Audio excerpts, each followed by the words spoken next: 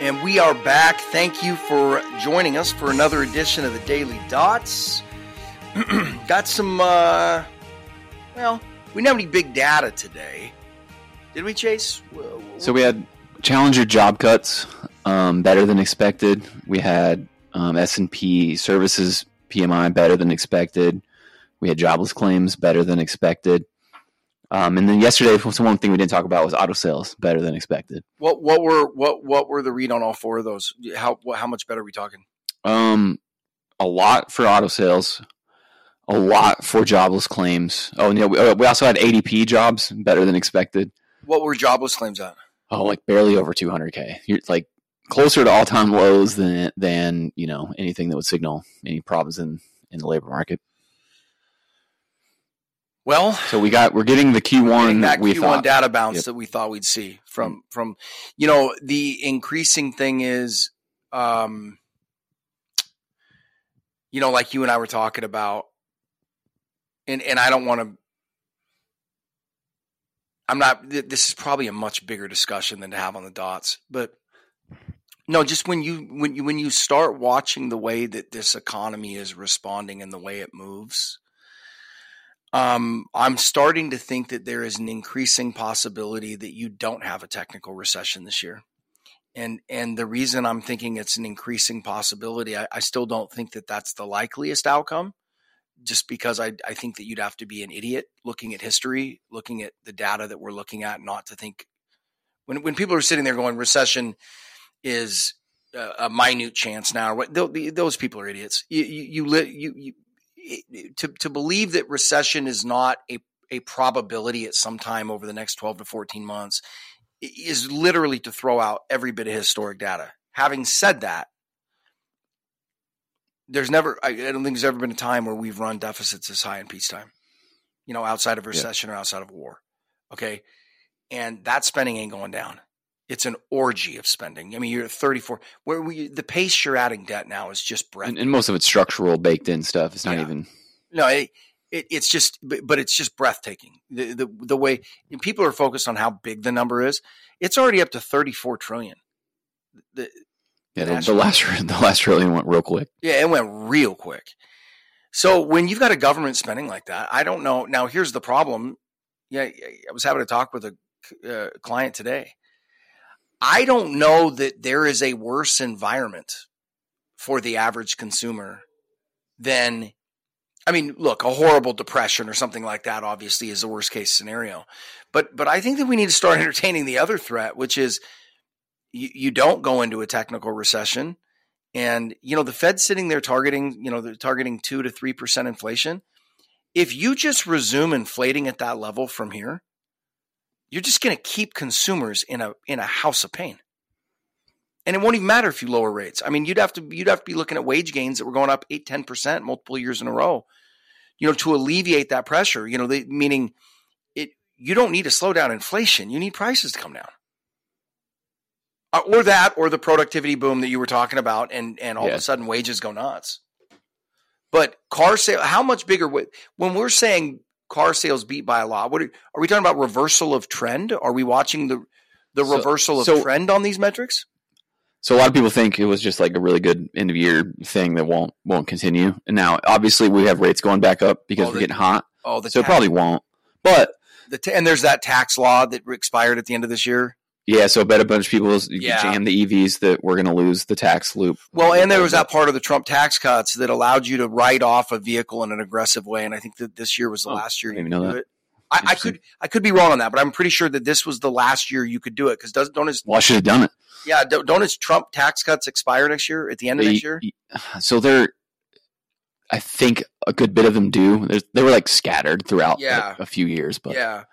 So that could have been good. The PMI is bouncing or better than expected. That was, so it's S&P. So I don't, if I'm honest, I don't pay attention to it. Tomorrow, that's a lot of noise. Tomorrow we get the ISM services PMI, which I'll pay more attention to. But I fully expect it to be strong. Like I expect essentially all data to be strong for the next few months. Now, just because of the loosening. Now, yeah, exactly. Equities going back up, down, and rates going back up, dollar going back up.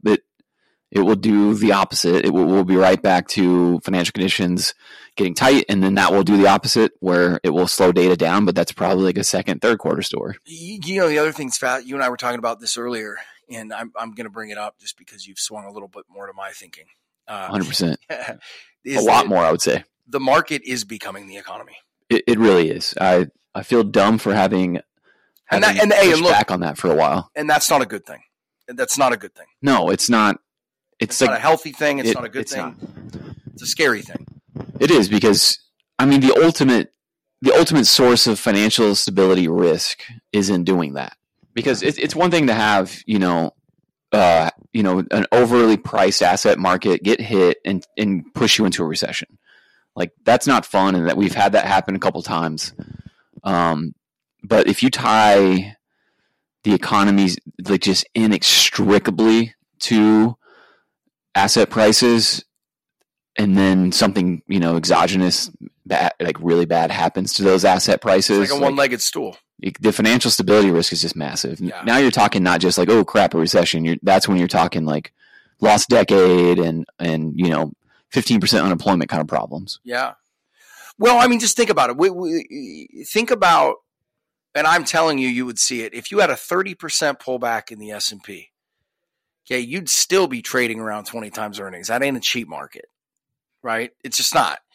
Now, but if you had a 30% hit to the S&P, I guarantee you consumer spending in this environment with rates anywhere close to where they're at, consumer spending is going to plummet. It absolutely would. All right. It's just how it works. And you can go back and look at the data. It's pretty clear, and it's about a 2-month lag to financial conditions to the macro data. Yep. So and here's the and it ties right back into tax receipts. So it's very like it's its own feedback loop. Yeah. And here's the other thing. The longer this goes, I think the tighter that correlation goes, right? The higher household wealth goes, the tighter that correlation goes. Yep, 100%. And now that we have created, this retirement industrial complex where the market is not there to efficiently allocate capital, but it is there to make people rich in retirement. And, that's become a political utility as much as anything. It's like that DC to New York City corridor between finance and government. And it is definitely becoming dangerous, especially whenever and we've talked about this a million times, but whenever you factor in the passive angle, it's just, the whole thing's dangerous. There's just no two ways about it. Yeah, no, I mean, hey, look, and as long as it lasts, as long as that feedback loop lasts and you're long and you're winning off it, it's great. How long can it last? If you're a baby boomer, it's wonderful. For now. The flip side though is that just get you, you don't ever want to say this. And obviously as a risk manager, it doesn't even matter if you say something like this, because we're always going to be looking out at the other side of it. But we've been 15 years without a recession. And then you look at what you're up against right now. The fact that we're even questioning whether a recession is happening makes me laugh every once in a while, because I'm just sitting there going, if a recession doesn't happen, that's not a good sign. It's not a good sign. Well, to me though, like, I mean, the reason why I say that is because then you have to ask the next question. Okay, why didn't a recession happen? And the only reason it didn't happen is because you are spending insane amounts of money at the federal level. Yeah, pro-cyclical fiscal, which we've had really since 2016. I mean, and here you are, and they continue doing it, and you're doing it with the market creeping ever closer to 30 times earnings. You're doing it with the market, with housing prices at record and affordability. You look at them and go, guys, are you noticing something, right? Like, the pushing is the problem, right? Like the problem we're up against is because of right. And you're sitting there going, I mean, it just feels very close. Like we're into that. We're very close to being, like, I don't want to say permanently, but really wedged tight into that corner of the Fed having to go, hey guys, what do you want? Do you want 3.5% inflation or higher, or is it time to deal with a recession? Right. I don't think you can get both. I don't think you could. I think you got to pick one or the other at this point. Yeah, you can get both near term, but definitely not medium term. No. Yeah. Man, and they've been able to reach into the bag of tricks and sell a bunch of bills instead of long-term paper, stuff like that. Like there's a lot you can do for a while, but eventually those tricks run out, and that's when that decision has to get made.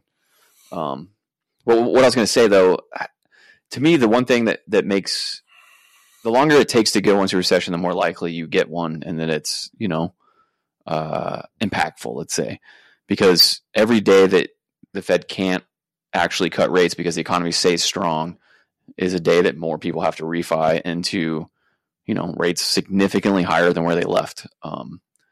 Like I think of it as like an attack surface, that the attack surface for the economy just gets a little bigger every day. Because in the last year and a half, the Fed was raising rates, but the economy was like a stealth bomber. It's like you're shooting missiles at a stealth bomber. Like you can't even see it. Yeah, it's so small. The radar cross section was so small, but now all of a sudden that thing's getting bigger and bigger. So those rate hike missiles actually start connecting.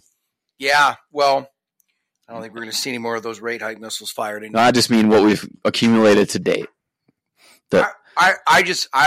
It takes me back to where I don't understand what those guys are thinking. I don't understand what they're saying. Like it just pumping liquidity was in 2023 was just asinine considering the goals. Yeah, I'll never get it. I will never understand it. I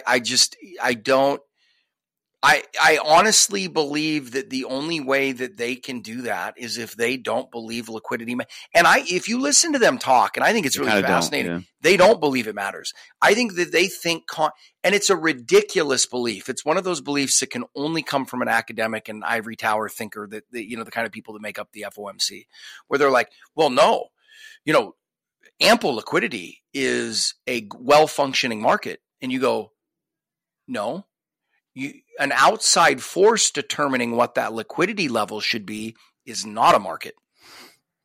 I mean, liquidity is part of it, right? Like that's one of the biggest reasons you get recessions is that too much money gets invested and there's not enough liquidity.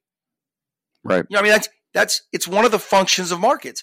And it doesn't matter if you're just pumping the water in the other side, if you're just pumping the liquidity in the other side, it doesn't matter. Oh, yeah, we're draining it. Well, yeah, the level isn't coming down because it's coming in just as fast through the other side. Yeah, I mean, you raised rates that almost nobody had to pay, and then you raised liquidity that everyone that invests got to like essentially take advantage of. Yeah, one of those really had an impact, and one of them didn't. Yeah, and I think that I think for the most part, and I think that's probably the bounce in data that we're seeing that we were talking about. Thinking, at the end of last year, we were both saying, the Dots was talking about how we expected the data to bounce in the first quarter. Why? Because I think the ramp up in asset prices usurped the pain, at least for last year, the pain of higher rates. 100%. There's just no doubt about it. Yeah. So they're bidding against themselves. Yeah. And they've been essentially increasing liquidity since October of 2022, whenever the gilts crisis hit. So, I mean. What is the SOM rule? I know it and I'm forgetting it. What is that? Basically, unemployment rate goes 0.5% off the bottom. Okay. Yeah. So. Which we could still trigger that tomorrow. Yeah. Probably won't, but we could. Yeah. Well. But I mean, even then, I'm not sure it will matter. I think the unemployment rate. SOM is a lady, right? Is a female? Yeah, Claudia SOM. Claudia SOM. Yeah. Isn't she the one that's come out and said that she no longer believes in the SOM rule? Kind of, yes. She basically said like, hey, if it triggers here short term, like I don't think it means we're going to a recession. Which I remember when she said that, and I was like, that's crazy. But now that I'm looking at it, I mean, if jobless claims are going to be barely over 200K, that tells me that the unemployment rate, it's not there because people were getting fired. It's there because more people are entering the labor force that aren't getting jobs. It's not nothing, but it's not a recession. I think a recession is going to require people losing jobs and income. We're still so far above trend on nominal incomes that you need to see below trend hiring. So call it under. I would say you need a few job reports under 75K to like trigger a recession from that side. Now, obviously, we have a giant wave of defaults and stuff like that could do a lot of work on its end too. But but with 2.1 trillion in deficit spending and look, and it's going to be more next year. Yeah, it makes up for a lot. Yeah, I mean, I don't know. Each day that this goes by, man, and it's not, it's not me sitting there saying the end is coming. It's me sitting there going, looking at this data set going, I don't know what to make of this. Yeah, probably the most important metric to whether or not you have a recession is whether or not asset prices move down enough. Yeah. Even if you go back to 2022 when asset prices did go down a lot, that was the closest we came to a recession. Yeah, just when asset prices are no longer linked to anything, I don't know what to. By the way, it's crazy. Again, and I don't want any listener thinking that I'm sitting here wringing my hands saying the sky's about to fall. That's not what I'm saying. I'm just saying every day that this continues, you just drift further and further away from any sense of economic normalcy. And the biggest thing about that bothers me is that should create uncertainty in asset markets. And that's what I'm wrestling with. You know what I mean? Where you're looking at the fundamental side of it and you're like, good God, this is getting more opaque and more confusing on a day-to-day basis. And it leaves you not knowing what to do with asset prices, especially equities, especially when they're behaving the way they are. I mean, when I'm sitting here in my mind thinking I'm laying out these issues, we're discussing these problems, and I'm not entirely sure whether it makes me want to sell everything and hide in a hole or whether to buy everything that's not bolted down. I'm looking at both things going, I'm not really sure. That's why I think being like pretty tactical is important, because I think in Q1 you probably get out of the way and you short a little bit of stuff, and then as soon as Q2, if not Q2, probably Q3, it goes back the other way. You want to be long duration and short rates, and you want to be long everything not bolted down. Like we're like in like a little oscillating cycle, and you just got to play both sides of it. Well, and I was listening to somebody talk, and I want to be very clear with this because I know that we have a lot of, we've got a lot of friends in our business that listen to this, but we also have a lot of retail listeners that listen to this. And guys, in no way are we suggesting to time markets, and in no way are we suggesting that that's a good tack to take, or that that's the only. The reason we're saying that is because I would like nothing more as a value manager to just pick my horses and let them run and say, screw it, I'm not going to pay attention to all the noise. But to do that in this market that is disconnected as it is from fundamentals, you got to be able to stomach 30 to 50% downside swings. And that's the problem of the pernicious nature of this market when it's this disconnected from fundamentals, both on the things that are going up and the things that are going down. There is no margin of safety, really. No. Right? Meaning, the whole idea behind Graham and Buffett is that, hey, no matter what, if it falls, this is our margin of safety. This is what things are worth. You'll watch things trade below 50% below their margin of safety, right? There is no margin of safety. And that's why we're saying tactical is because the margin of safety is time. That's it. That's right. Because over time, I think those prices will work themselves out. Energy has an 8% shareholder yield. Like, just give it some time and you're fine. But again, energy can easily get cut in half within 6 months. Like, there it went. Yeah, and people are like, "Well, what do you mean?" But you said the earning. It's not trading according to earnings or cash flows right now, anyway. Right? So, like, that's the toughest part in all of this. And so if we sound like we're in there day trading and trying to time markets, we're not, and we're not suggesting anybody else does that. We're just saying if you're managing risk and 50% drawdowns aren't palatable to you, I don't really see another way around it. Yeah, like day trading would be foolish, but at the same time, being strategic only would also be foolish. Yeah, because the tactical side is so important these days with the way systematic flows and positioning and everything work. Not to mention the Fed playing ping pong with financial conditions. Well, and just being the constant liquidity provider too. Yeah. And that's just that was a point that I really wanted to emphasize to people, because I was actually listening to Jordan Belfort do an interview with Tucker Carlson. I only listened to about 10 minutes of it, but he was making some really good points about not trying to time the market now. And I was just like, you know what, man, that's a really good point. And I don't want people thinking that's what we're advocating, because if you try to time the market, there's no, good luck, right? I'm not suggesting that at all. What I'm talking about is managing risk and volatility. And why do we have to do it? Well, as value managers, I want people to be in long-term good value things that make sense on a cash flow basis. But to be in those kinds of investments right now means that you have to take on an unbelievable level of volatility to hold them. Yep. And most of my clients are not going to be putting up with 40 to 50% swings in their portfolios. Yeah, this isn't a risk capital only hedge fund enterprise. Well, and that's the pernicious nature of this market, right? If you want more quote unquote stable performing stuff, you got to pay up for stuff that financially doesn't make sense on a valuation basis. Yeah, exactly. You know, and if you want the big returns that like some of our friends get with their hedge funds or family offices, and people see that in the news, like, wow, that's what I want. Well, do you? Because the next year after they had their 100% return, they probably had a 60% drawdown. Right. And most people don't want to do that. Nope. And nobody, like you and I always laugh about, people really, I remember having a conversation. I was like sitting there going, yeah, but they were up 110% last year. I was talking to a prospective client and I go, well, yeah, but they're down 52 this year. Yeah, exactly. And he goes, yeah, but they're still 5% ahead of you guys. And I go, no, they're 15% behind us. Right? People drawdown math is absolutely escapes everybody. Yeah, it really does. And I'm kind of embarrassed to admit this. I was in the business several years before I really understood it. Yeah, I mean, me too. So I can give you a self-deprecating story there, and that is that my average annual returns in my personal portfolio that I'm, just my own personal account, my average annual returns are over 24%. That sounds awesome. Yeah. But my CAGR, my actual annualized returns are about 5, which tells you, I had a drawdown this past year and it was big, but that there's a perfect encapsulation of like, you can knock it out of the park for a few years, but if you have one bad one, ruins it all. Yeah. It's just gone. Well, it was like last year, wasn't it? Was it last year? Yeah. I think it was last year. Melvin Capital got hit for another 70. It was like 68 or whatever. Which that's just crazy. And people are like, oh, well, he's probably up against 65 this year. Okay, go do the math. If he's up 65 this year, he's still down about 50 overall. Yep. Right? And people just don't get that. It just escapes them. Yep. Right? If you're down 70, 50%. So much work has to get done to. A 50% gain means you're still down by 40. Yep. It's just.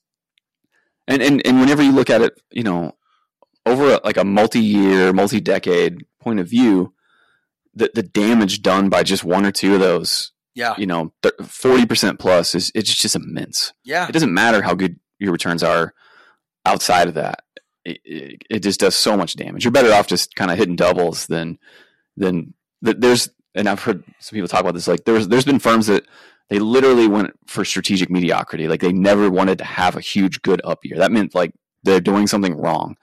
And there's people that if you look at like the top 10 list every year of who had the best year hedge funds.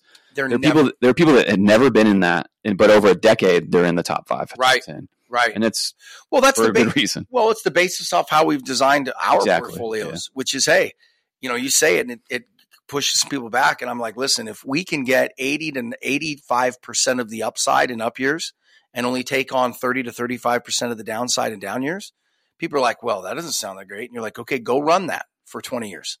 Right? Exactly. You almost double the performance of the market if you do that. Yep.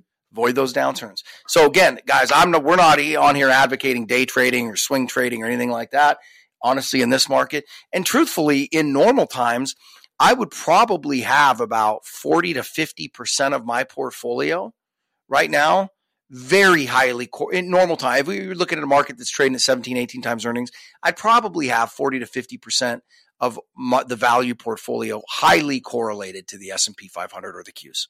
Normally, just because, look, that old adage of the stock market does what it does, and then I've learned that over the years. I usually always have a core position, but when you're looking at a market trading at these levels with these interest rates, and here's the kicker: if you look at what the future expected returns are on a historical basis of a market trading this expensive, they're less than half of the return you can get in a 10-year bond right now. Yeah. Right? And just in that environment, I could be wrong. Maybe the market keeps going up. But if it doesn't, if all of the historical averages play out, which they usually end up doing eventually, they do. Right? You look like an idiot. If somebody comes to me and says, hey, Zach, all these bonds made us half as much as the market, I can live with that. What I can't live with is, hey, Zach, these stocks are down 50%. Why aren't we in bonds? Yep, exactly. So Anyway, but yeah, index is not starting the year off great. NASDAQ's down about, 3% already start off the year? Yeah, a little over. So we finished down 0.3, 0.5, 0.3 today on the three we always talk about. Between, and bond yields are up kind of 5 to 7 basis points again. So a lot of these things are kind of playing out as expected. Yeah, and like we said, positioning and all that other kind of thing, sentiment coming into the year. It's all screaming. The other thing I will say, too, we were talking about it, and I don't want to say it just because I don't want to be liable for it, but we have a checklist that we developed after last year of 7 different conditions that we need to see in order to short. We're running about 6 out of 7 right now, right? Yep, exactly. So keep that in mind, kiddos. All right, well, we'll be back We'll be back tomorrow. We got any data coming out tomorrow? The jobs. Jobs and services, ISM, and then like durable goods, capital goods, all that kind of stuff too. All righty. Well, we'll take a look then. All right, you guys, we'll see you then. Until then, thank you for listening to the Know Your Risk Radio podcast. Download and subscribe at knowyourriskradio.com.